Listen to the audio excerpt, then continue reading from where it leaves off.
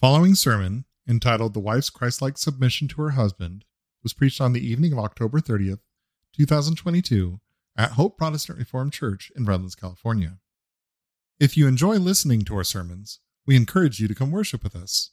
For more information on upcoming service times and Bible study opportunities, please visit our website at hopeprc.org. Let's open God's Word this evening to 1 Peter chapter 3. 1 Peter chapter 3, we will read the first 11 verses and do so in connection with tonight's sermon, which will be on Ephesians 5, verses 22 through 24, and the very end of 33. But let's read from 1 Peter chapter 3, the first 11 verses. Likewise, ye wives, be in subjection to your own husbands, that if any obey not the word, they also may without the word be won by the conversation of the wives, while they behold your chaste conversation coupled with fear, whose adorning let it not be that outward adorning of plaiting the hair and of wearing of gold or of putting on of apparel, but let it be the hidden man of the heart, in that which is not corruptible, even the ornament of a meek and quiet spirit, which is in the sight of God of great price. For after this manner in the old time the holy women also, who trusted in God, adorned themselves, being in subjection unto their own husbands, even as Sarah obeyed Abraham, calling him Lord, whose daughters ye are, as long as ye do well, and are not afraid with any amazement.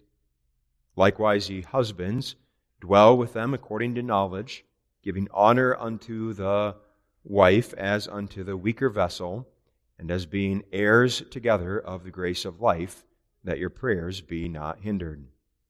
Finally, be ye all of one mind, having compassion one of another, love as brethren, be pitiful, be courteous, not rendering evil for evil or railing for railing, but contrariwise blessing, knowing that ye are thereunto called, that ye should inherit a blessing.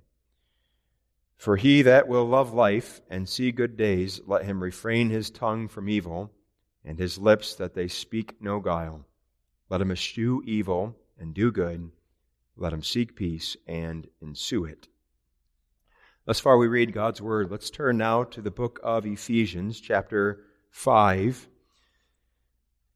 The text for this evening's sermon will be verses 22 through 24 and the very last part of verse 33.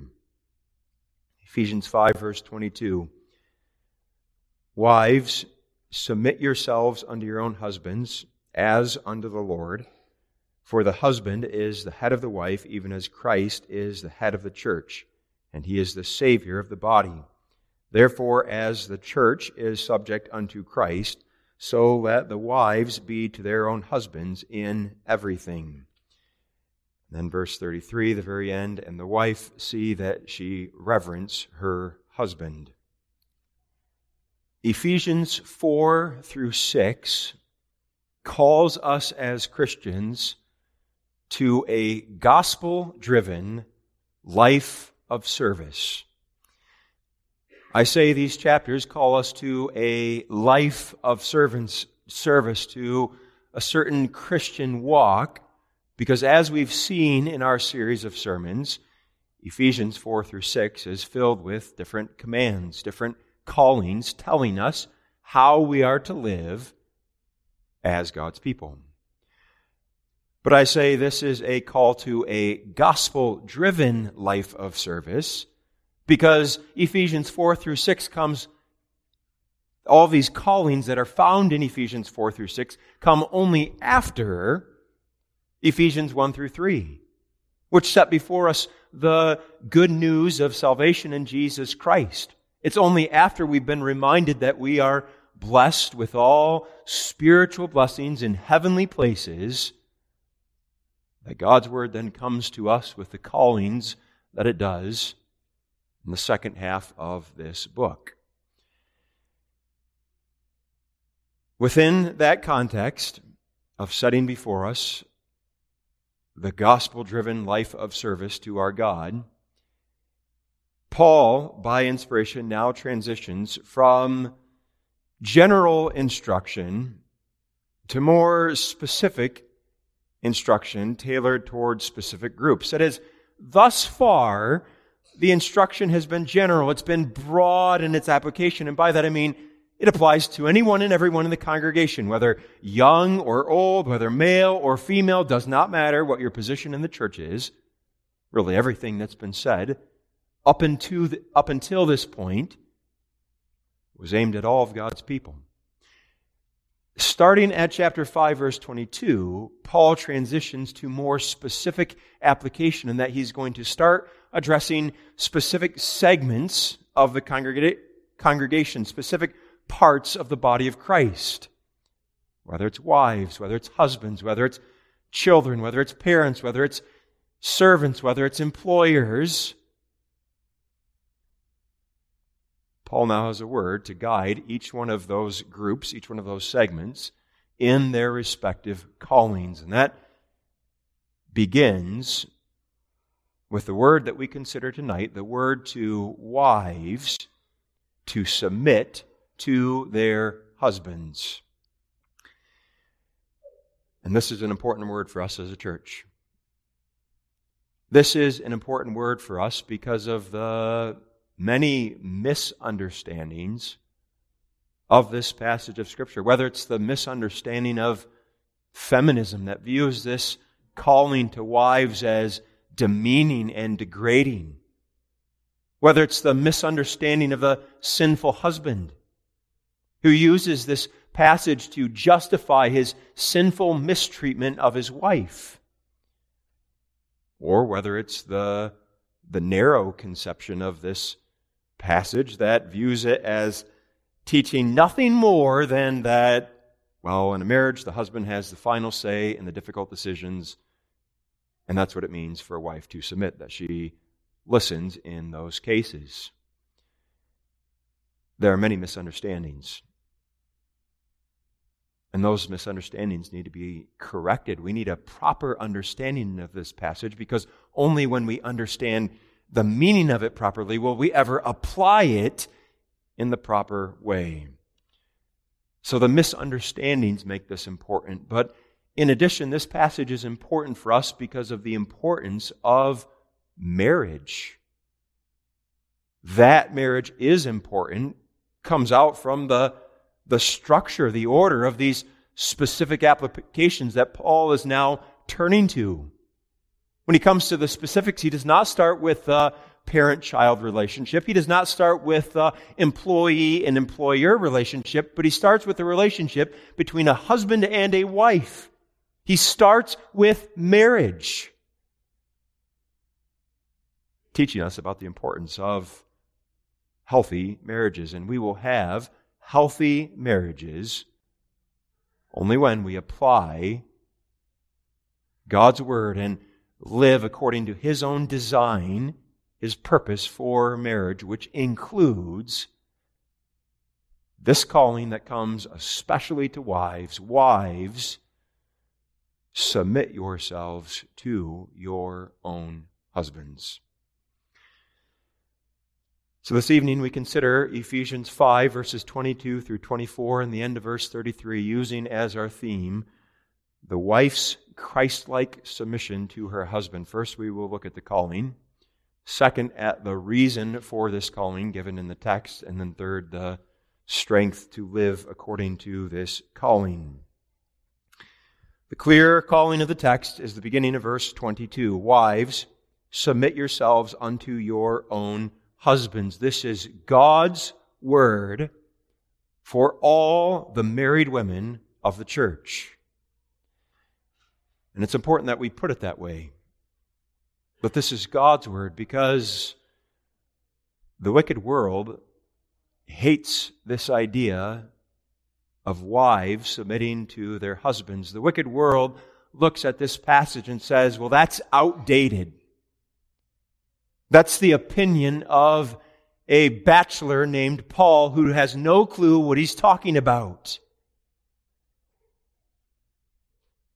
And this is true especially of that movement called feminism, which is about more than calling for women's rights. It's about overthrowing the traditional, that is to say, the biblical view of the place of a woman in the church and in the home.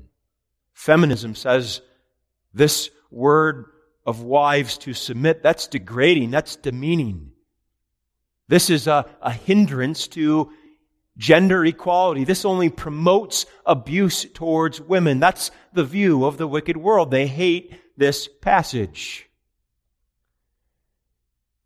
And it would be one thing if it was just the wicked world. But the problem is, the spirit of the world so readily creeps into the church and can become the spirit of the church. And that can happen because the reality is all of us want to be able to do what we want when we want. Not one of us likes by nature being under the authority of another, and thus there's a temptation for the married women of the congregation to allow the world around us to influence us, to start thinking like the world, that this idea of submission is a bad thing. And that's why it's important to establish this is God's own word for the wives of the church.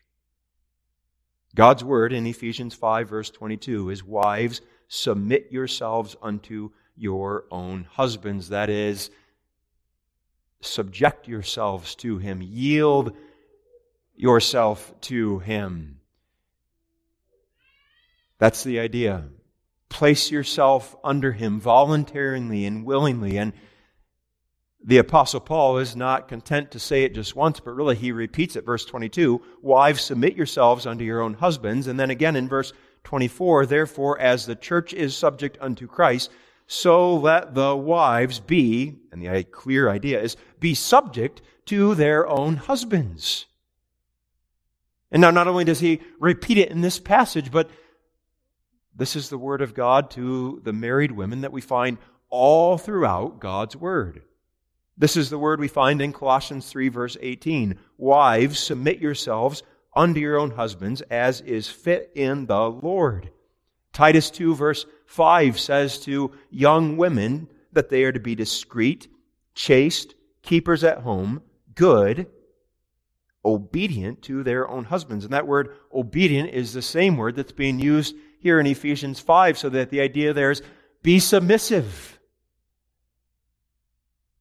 And this is the word that we read in 1 Peter 3 verse 1. Likewise, ye wives, be in subjection to your own husbands. So we've made clear this is God's word. But now how are we to understand this? What does this mean? What is the calling for wives? Well, to help us understand what it does mean, it's helpful to begin with the negative, what this does not mean, and therefore how this is not to be applied. When God's word comes to wives and says, submit yourselves to your husbands, that does not mean that she is a slave, that she's to be viewed that way or treated that way. She is not a piece of property. Nor does it mean that the wife has no voice in the marriage, that the husband is the one who's to do all the thinking for her, and that she never has the opportunity to voice her opinion or to express her ideas. That's not the idea. Nor is this in any way saying that the wife is never to use, to develop her gifts, her abilities. This is not hindering creativity on the part of the wife. Nor is this passage teaching in any way, shape, or form that women, that wives, are inherently inferior to their husbands. That is the view of some cultures and some religions, that the the women in a people group don't have the same worth as a man, that they are inherently inferior, but that's not the teaching of Scripture. Because Scripture teaches us already at the outset in Genesis 1, verse 27, that God created both man and woman in His own image. And what is more, when it comes to redemption, there's no distinction. For Galatians 3, verse 28 teaches us, there is neither Jew nor Greek, there is neither bond nor free, there is neither male nor female, for ye are all one in Christ Jesus. And what is more, there's the passage we read in 1 Peter 3, verse 7, which teaches us that husbands and wives are both fellow heirs of the grace of life. So that this passage is not teaching that women are somehow inferior, that they do not have the same level of worth as the husbands in a marriage or as men in general. That's not the idea. So if that's not the idea, what then is the positive? How are we to understand this?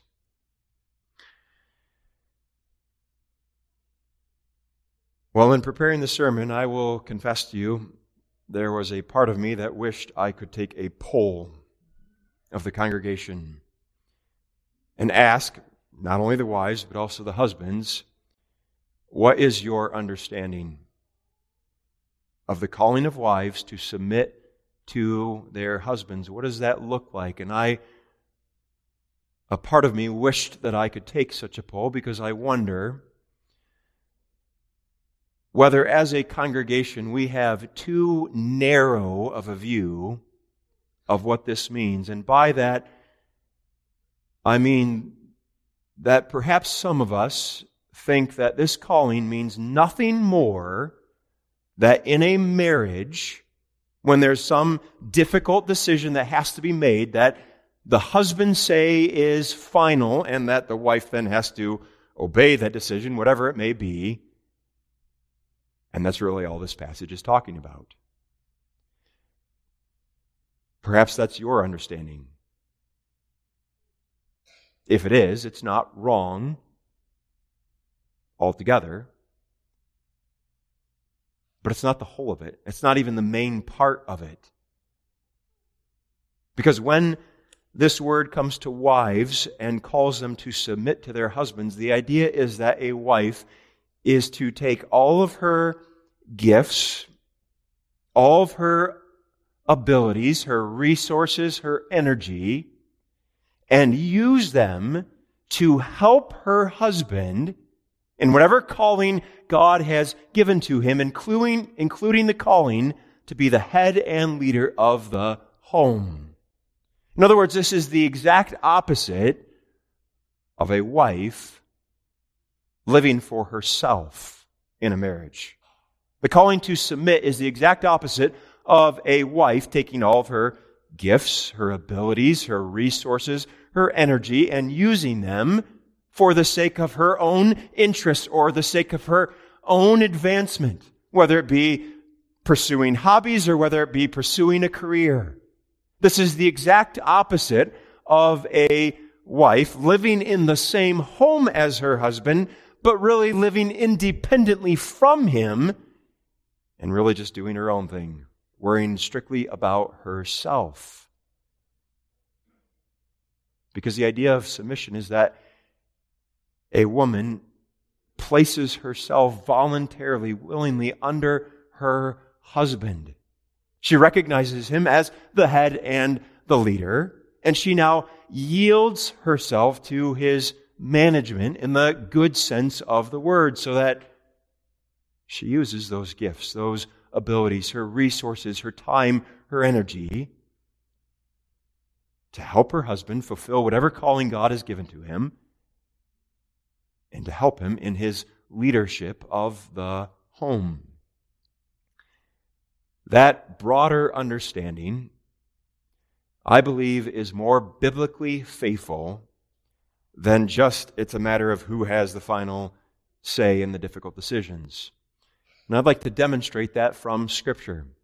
For Scripture does interpret Scripture.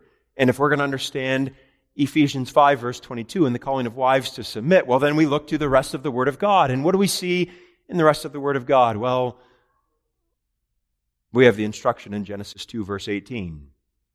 Genesis 2, verse 18, and the Lord God said, "It is not good that man should be alone. I will make him an help meet for him." A help meet, that is, a suitable helper. That's part of God's purpose in giving husbands wives, so that they have a helper, someone to assist them, someone to lend their support to their husband as he goes about whatever calling God has given to him. And she's to do so as one who's suited, one who's fit for that role.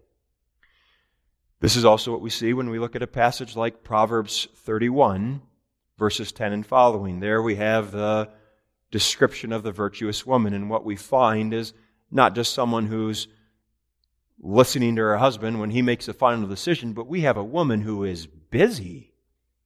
She is active. She is hard at work.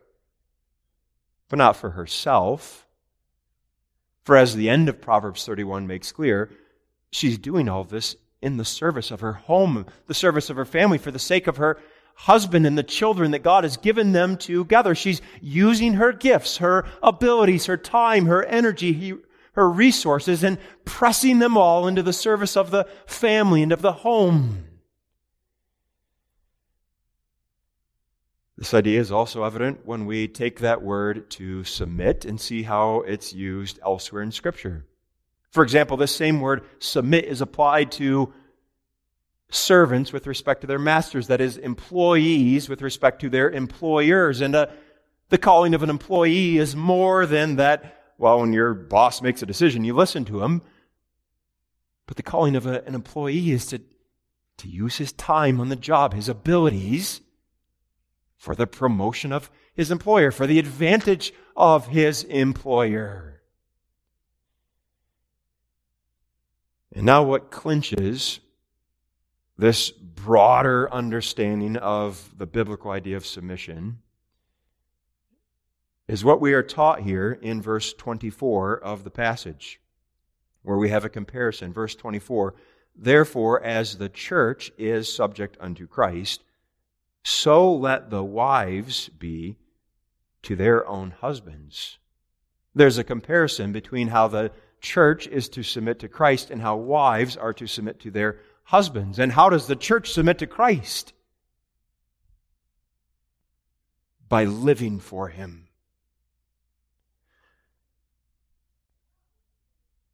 With loving service, using their whole heart, mind, soul, and strength. The church submits to Christ by seeking the advancement of Christ's kingdom and His cause. She seeks to do His will, devoting herself to His purpose, to His task. And so a wife is to submit to her husband, using her gifts and abilities to help the husband with whatever purpose God has given to him, whatever task God has for him. That's the idea here. And now you recognize that what we might call, what we have been calling that narrow view, fits in that. Because the biblical idea of submission does certainly include that when it comes to some difficult decision that has to be made in the home, in the end, the husband's say is final. He seeks the input of his wife. He values her input. He wants to know what she thinks. But in the end, the decision is his if there's a difference in preference or disagreement. And the wife does have the calling then to obey that decision, to listen to her husband. But that's just a part of the whole, because it's not just a submitting of her will when it comes to making decisions, but a submitting of her whole person, placing her talents, her abilities, her resources, her energy, her time under her husband and using them all to help him. That's what it means for wives to submit to their husbands. But now, having explained the main idea, let's note 4 specifics, 4 particulars that this passage teaches us about that calling. First, notice this is a continual mandate. It's a mandate. For the language of the text is, wives, submit yourselves unto your own husbands. It's put in the imperative mood. This is a command. It's not a suggestion. It's not some option given, and therefore this is not something that's conditioned upon your husband's talents, his level of education, or his income. This is not something that's dependent on whether he does certain nice things for you. It's calling from God Himself. And this is a continual mandate because the word submit yourselves unto your husbands, that verb is put in the present tense in the Greek language, which present tense is calling for continual, ongoing action. This is a continual mandate that comes to wives. Second, note that this calling is specific to your own husband. That's evident from the language in verses 22 and verse 24. Wives, submit yourselves unto your own husbands. Verse 24. So let the wives be to their own husbands in everything. And by those words, your own, their own, this passage is teaching us that this calling does not apply to any and every man that a woman may know. It's not the case that this word of God comes to the women of the congregation and says, submit yourselves to all the men of the congregation. That's not the calling. But instead, it's to your own husband. It applies uniquely to him. Third, regarding this calling, notice this submission is to be extensive. Extensive. And I say that in light of the end of verse 24. So let the wives be to their own husbands in everything.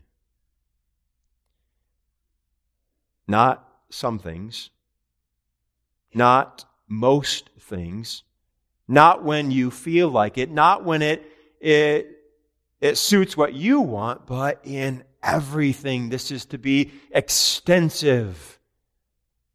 And now certainly, if the husband is leading the wife, the family, down the path of sin, if that's the course he set for the family, well, that changes things. Because as Acts 5 verse 29 teaches us, if it's a matter of submitting to our God, doing His will, versus doing the will of some other, and those two things are opposed to one another, well, we're to obey God rather than to obey men. But even with that qualification in place, we have to be careful here as wives, because that qualification applies only when what the husband is calling for, the direction he's leading the family, is clearly sinful, clearly against the Word of God. And even then, though the wife must not obey her husband, she still must have a submissive attitude. She must still have what 1 Peter 3 verse 4 referred to, that is a meek and a quiet spirit. Even as she disobeys her husband if he's going in a sinful direction. But that qualification is not to be misused. It's not to be applied to things that are a matter of mere preference, but only to things that are a matter of sin versus obedience. So we're noticing some details, some specifics regarding this calling. We said first, it's a continual mandate. Second, it is specific to your own husband. Third, that this submission is extensive. And now fourth and finally, note well that this submission is something positive, not negative. The feminist movement wants the wives of the church to believe, that this is something negative, that this is oppressive, that this is somehow demeaning to the women of the church, but that's not true. Because this is God's design, which is always good for His people. This calling is good, this is honorable. In fact, it's when a wife so submits herself to her husband that she finds true freedom, that there's flourishing in this way. To explain this, one author used the analogy of a train. A train is most free when it's confined to the tracks. That is, when it follows the course that's set out before. If you take a train off the tracks, it's worthless. It can hardly move at all. You put it on the tracks, it runs smoothly. There's freedom there. So it is for wives. It's by submitting themselves to their husbands that they find true freedom. Freedom to use their gifts, their abilities, their energy, their resources, and use it all to promote the cause of their husband, to help him. When she tries to step outside that boundary, she's not going to prosper. But when she recognizes this is God's track for me, flourishing comes in that way. And that by itself is encouragement for the women, for the wives of the congregation. But while there is that encouragement, there's also the reason that's given in the text. The main calling is, wives, submit yourselves to your own husbands, rather than just leaving it as the calling all by itself. The Spirit leads Paul to give a reason for the wives to heed this word. To state it simply, wives are to submit themselves to their husbands because the husband is her God-given head, and thus submission to her head is a part of her submission to Christ. That's clear from verse 23. Verse 23, for the husband is the head of the wife, even as Christ is the head of the church, and He is the Savior of the body. Verse 23 makes clear the idea that the husband is the head of the wife. It compares it to the position that Jesus Christ has relative to His church. And the idea of headship here is the idea of authority. The husband is the one who's given the position of leadership in the home and in the marriage.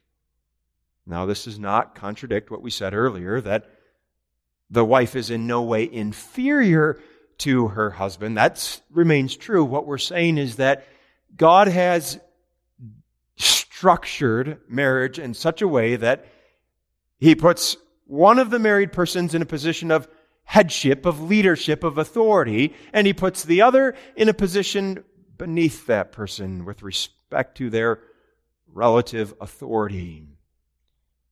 And do note, this is God's design for marriage. For after all, He created man first, Adam, and then after that, He took a rib out of Adam and built Eve. And from the very beginning, God had said, she's going to be a helpmeet, a suitable helper for her husband, so that from the very beginning, we see that God's design for marriage is that the husband would be the head of the wife. And now what makes this important is that for the wives of the congregation, this then means that submitting to your husband is a part of submitting to Christ Himself. And that comes out at the very end of verse 22. Wives, submit yourselves unto your own husbands as unto the Lord. As a part of your submission to your Lord and Savior, Jesus Christ. Because Christ is the one who's head over all, not just of the church, but of the whole universe. He's the one who's been exalted to God's right hand, given a position of power and authority over everyone and everything, so that Christ now rules. And as a part of His rule, He's the one who brings a husband and wife together, so that for wives, it's Christ Himself who has given you your husband and who has placed you under His headship, under His leadership, and therefore for a wife to submit herself to her God-given, Christ-given husband is a part of her submission, her obedience to Jesus Christ. And now recognize this is meant to make it easier for the wives. Because every wife here is married to a sinful husband. Every wife here has a husband who has his weaknesses and his quirks. And it's in light of that at times, no doubt, the wives of the congregation do not always feel like submitting themselves to their husbands. They may think that my husband is not worthy of my submission.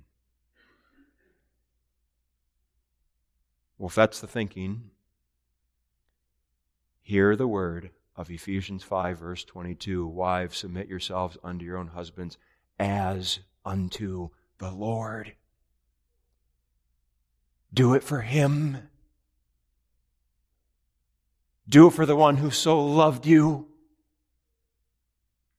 that He was willing to die on the cross of Calvary for your sins and for mine, as unto the Lord, because He is worthy. Even if I think my husband is not worthy of my submission, Christ always is worthy. And because Christ is the one who gave you your husband and put him in that position of headship and leadership over you, then even if you have to, as it were, look through your husband and just see Christ, you still submit to Him. And it's knowing this, that a woman is to reverence her husband and thus to submit to him. That idea of reverence is a part of the instruction here in verse 33. Nevertheless, let every one of you, in particular, husband, so love his wife even as himself, and the wife see that she reverence her husband. That is, she's to have a high regard for her husband.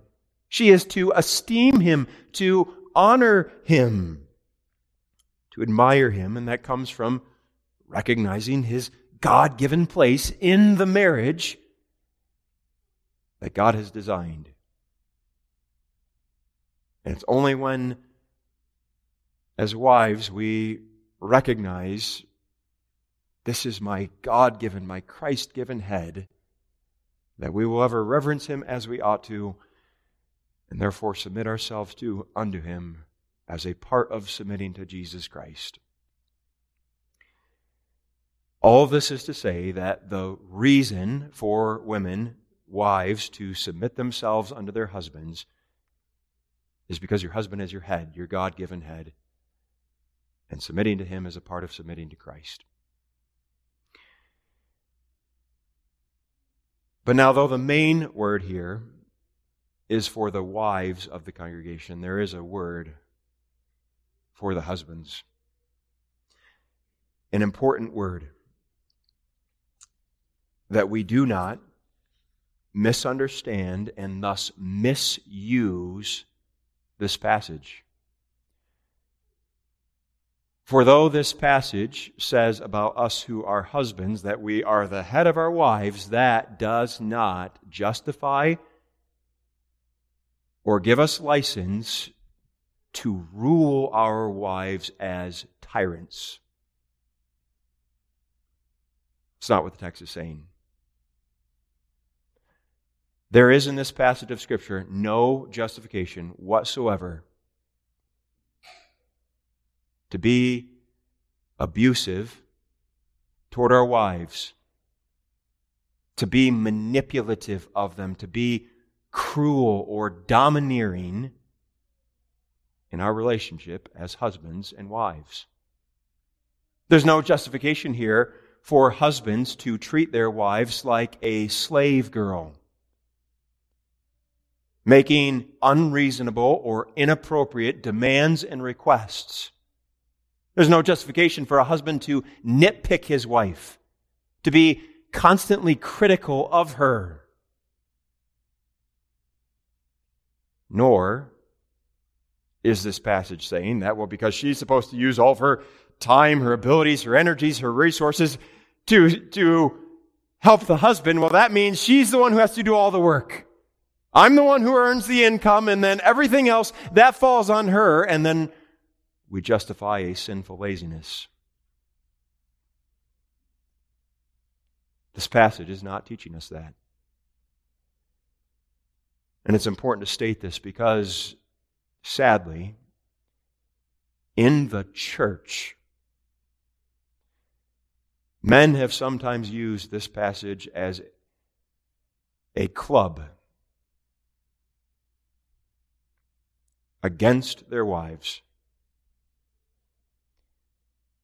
And that ought not be.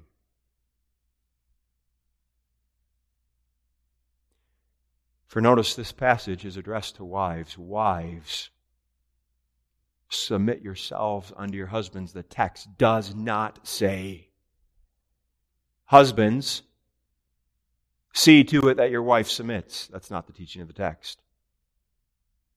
The text is not allowing for a husband to use force or manipulation to make his wife submit. That's not the word to husbands. But as husbands, we are to model and to reflect the headship of Jesus Christ.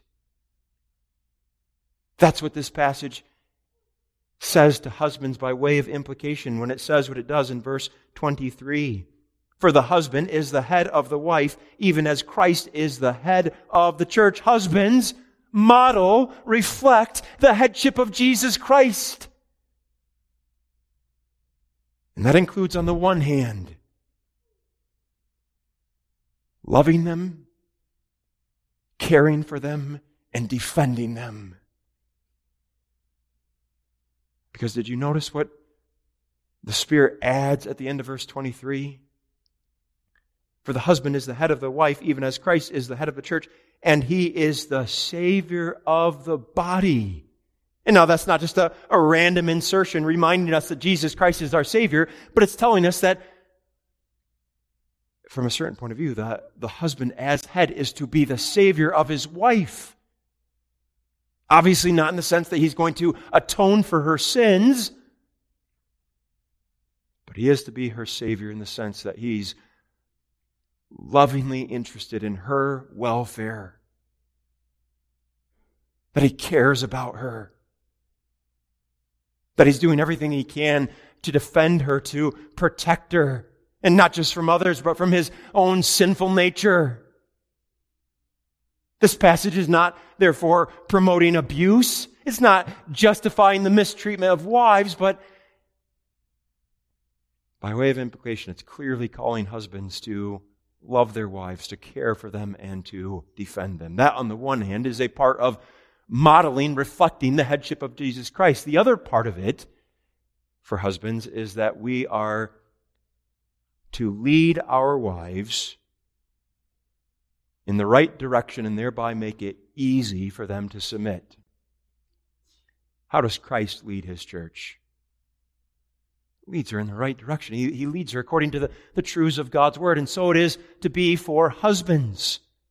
So that the ideal that Scripture paints us, the model is for the godly husbands in the congregation to say, as for me and my house, we all will serve the Lord. That is, as a family, all of us are going to use all of our gifts, all of our abilities, all of our energy, all of our resources, all of our time to serve our Savior Jesus Christ. That's the direction of this home. That's the way we're going as a family. And when as husbands we say that's the direction we're going to lead, we are thereby making it easier for our wives to submit. Because when we lead in that direction, the primary calling that comes to every Christian, including our wives, to serve Jesus Christ, now coincides perfectly with the calling to submit, and that the husband is saying, our main purpose, our main task as a family, as a home, is that we are going to serve Jesus Christ. Husbands, we are to lead in that way.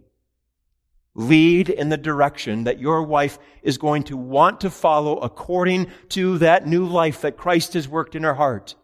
Don't lead her in the direction that she wants to go according to the old man of sin within her. Lead her in the direction that as a fellow heir of the grace of life, she wants to go as she seeks to serve her Savior, Jesus Christ.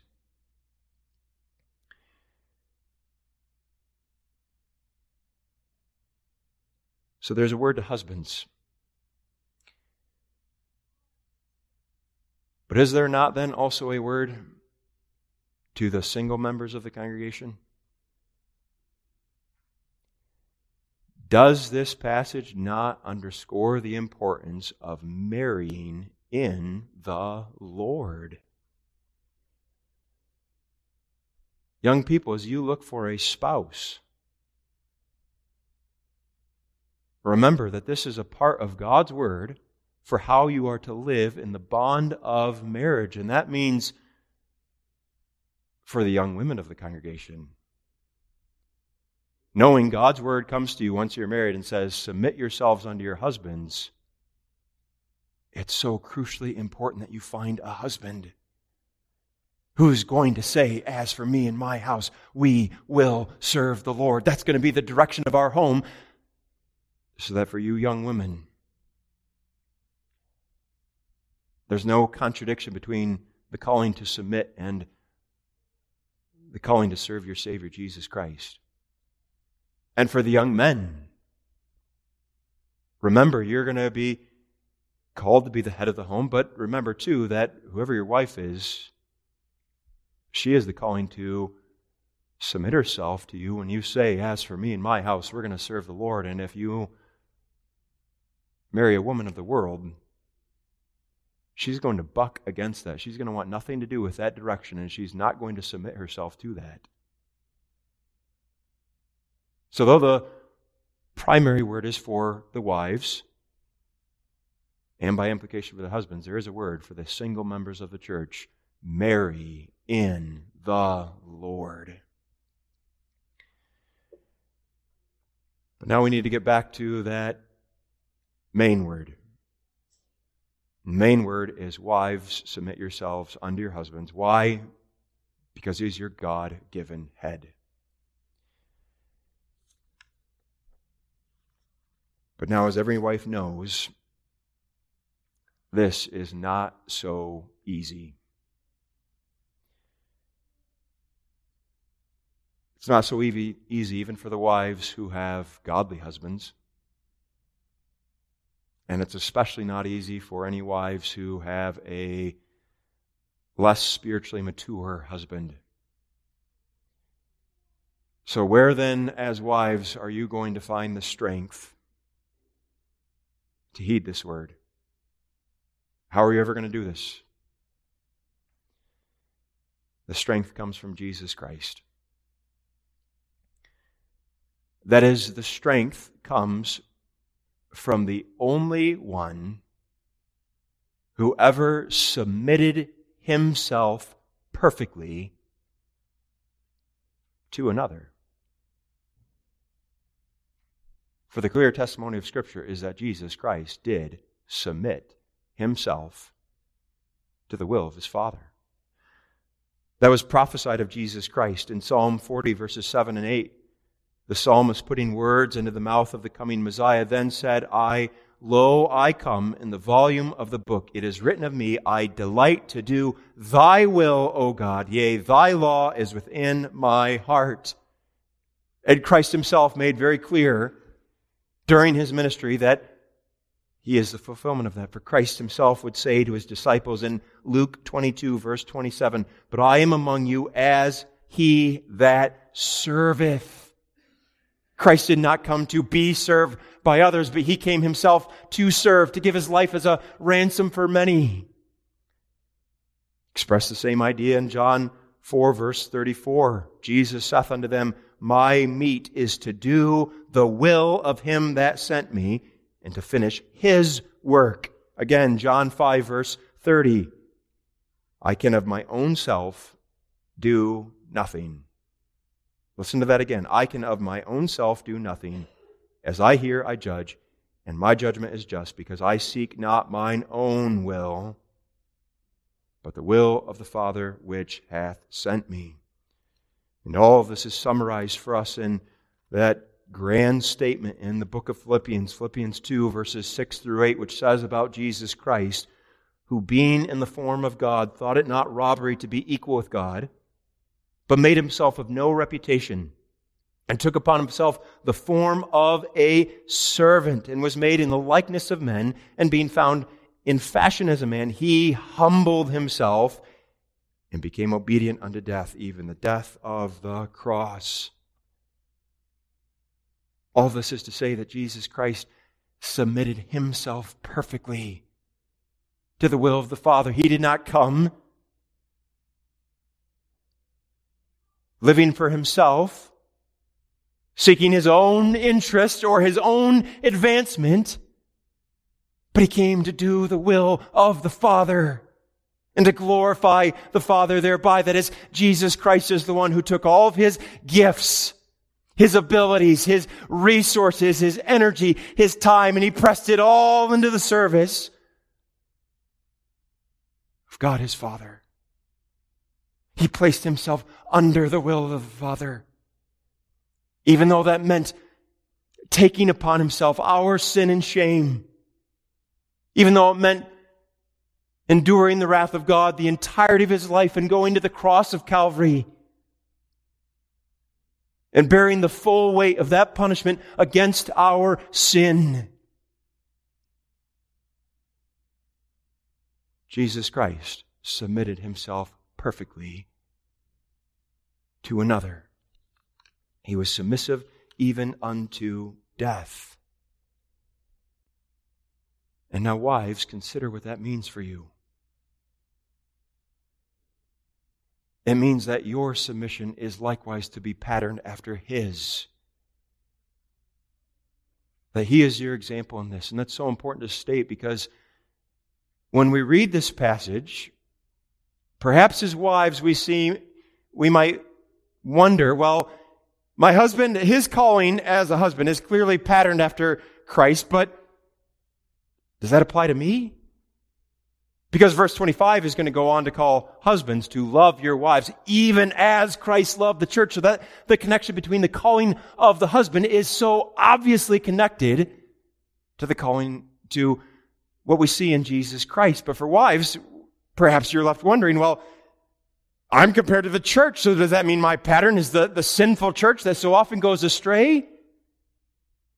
Well, there is a comparison with regard to the headship of the husband and the calling to submit.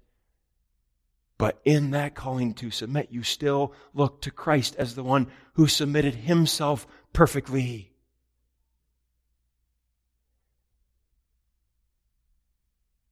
And it's in light of that we then understand why the sermon has the theme that it does. The wife's Christ-like submission to her husband. But now that submission of Jesus Christ, I trust you all recognize, is far more than a pattern. It's far more than an example. Because his submission is our salvation. By his submission, he lived a perfect life of obedience. that can be imputed to us as the basis of our justification. It's by His submission that He paid the debt for our sins so that our sins might be forgiven. His submission is our salvation. And therefore His submission is the motivation to now heed this word as wives. It's out of gratitude for salvation that the wife says to her Lord and Master Jesus Christ, "What shall I render unto Thee for all the benefits You've given to me?" And Christ says, "If you love me, keep my commandments." And one of my commandments for wives is submit yourselves to your husbands. And out of gratitude, the wife then has the motivation to heed this word, but not just the motivation. She also finds the strength in Him. For of ourselves we will never submit to another.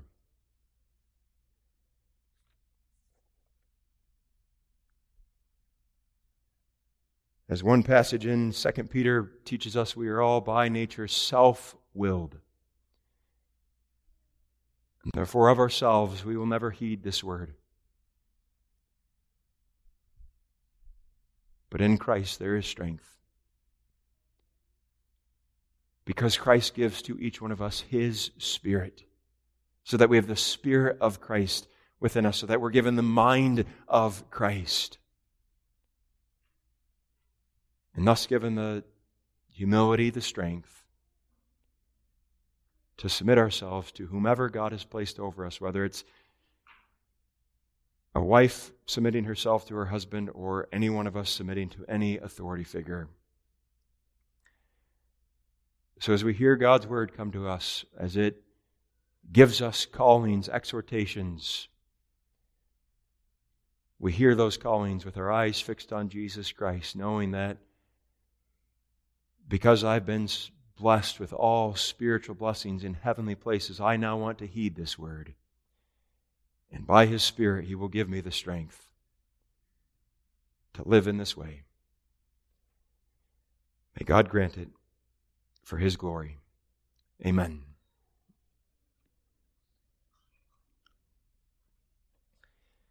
Father in heaven, we thank Thee for Thy word as it gives us clear guidance and instruction on really every area of the Christian life, including how we are to live in our marriages. Father, bless this word unto our hearts and use it to strengthen the marriages in this congregation. For Father, the devil wants to destroy. He's ever attacking our marriages.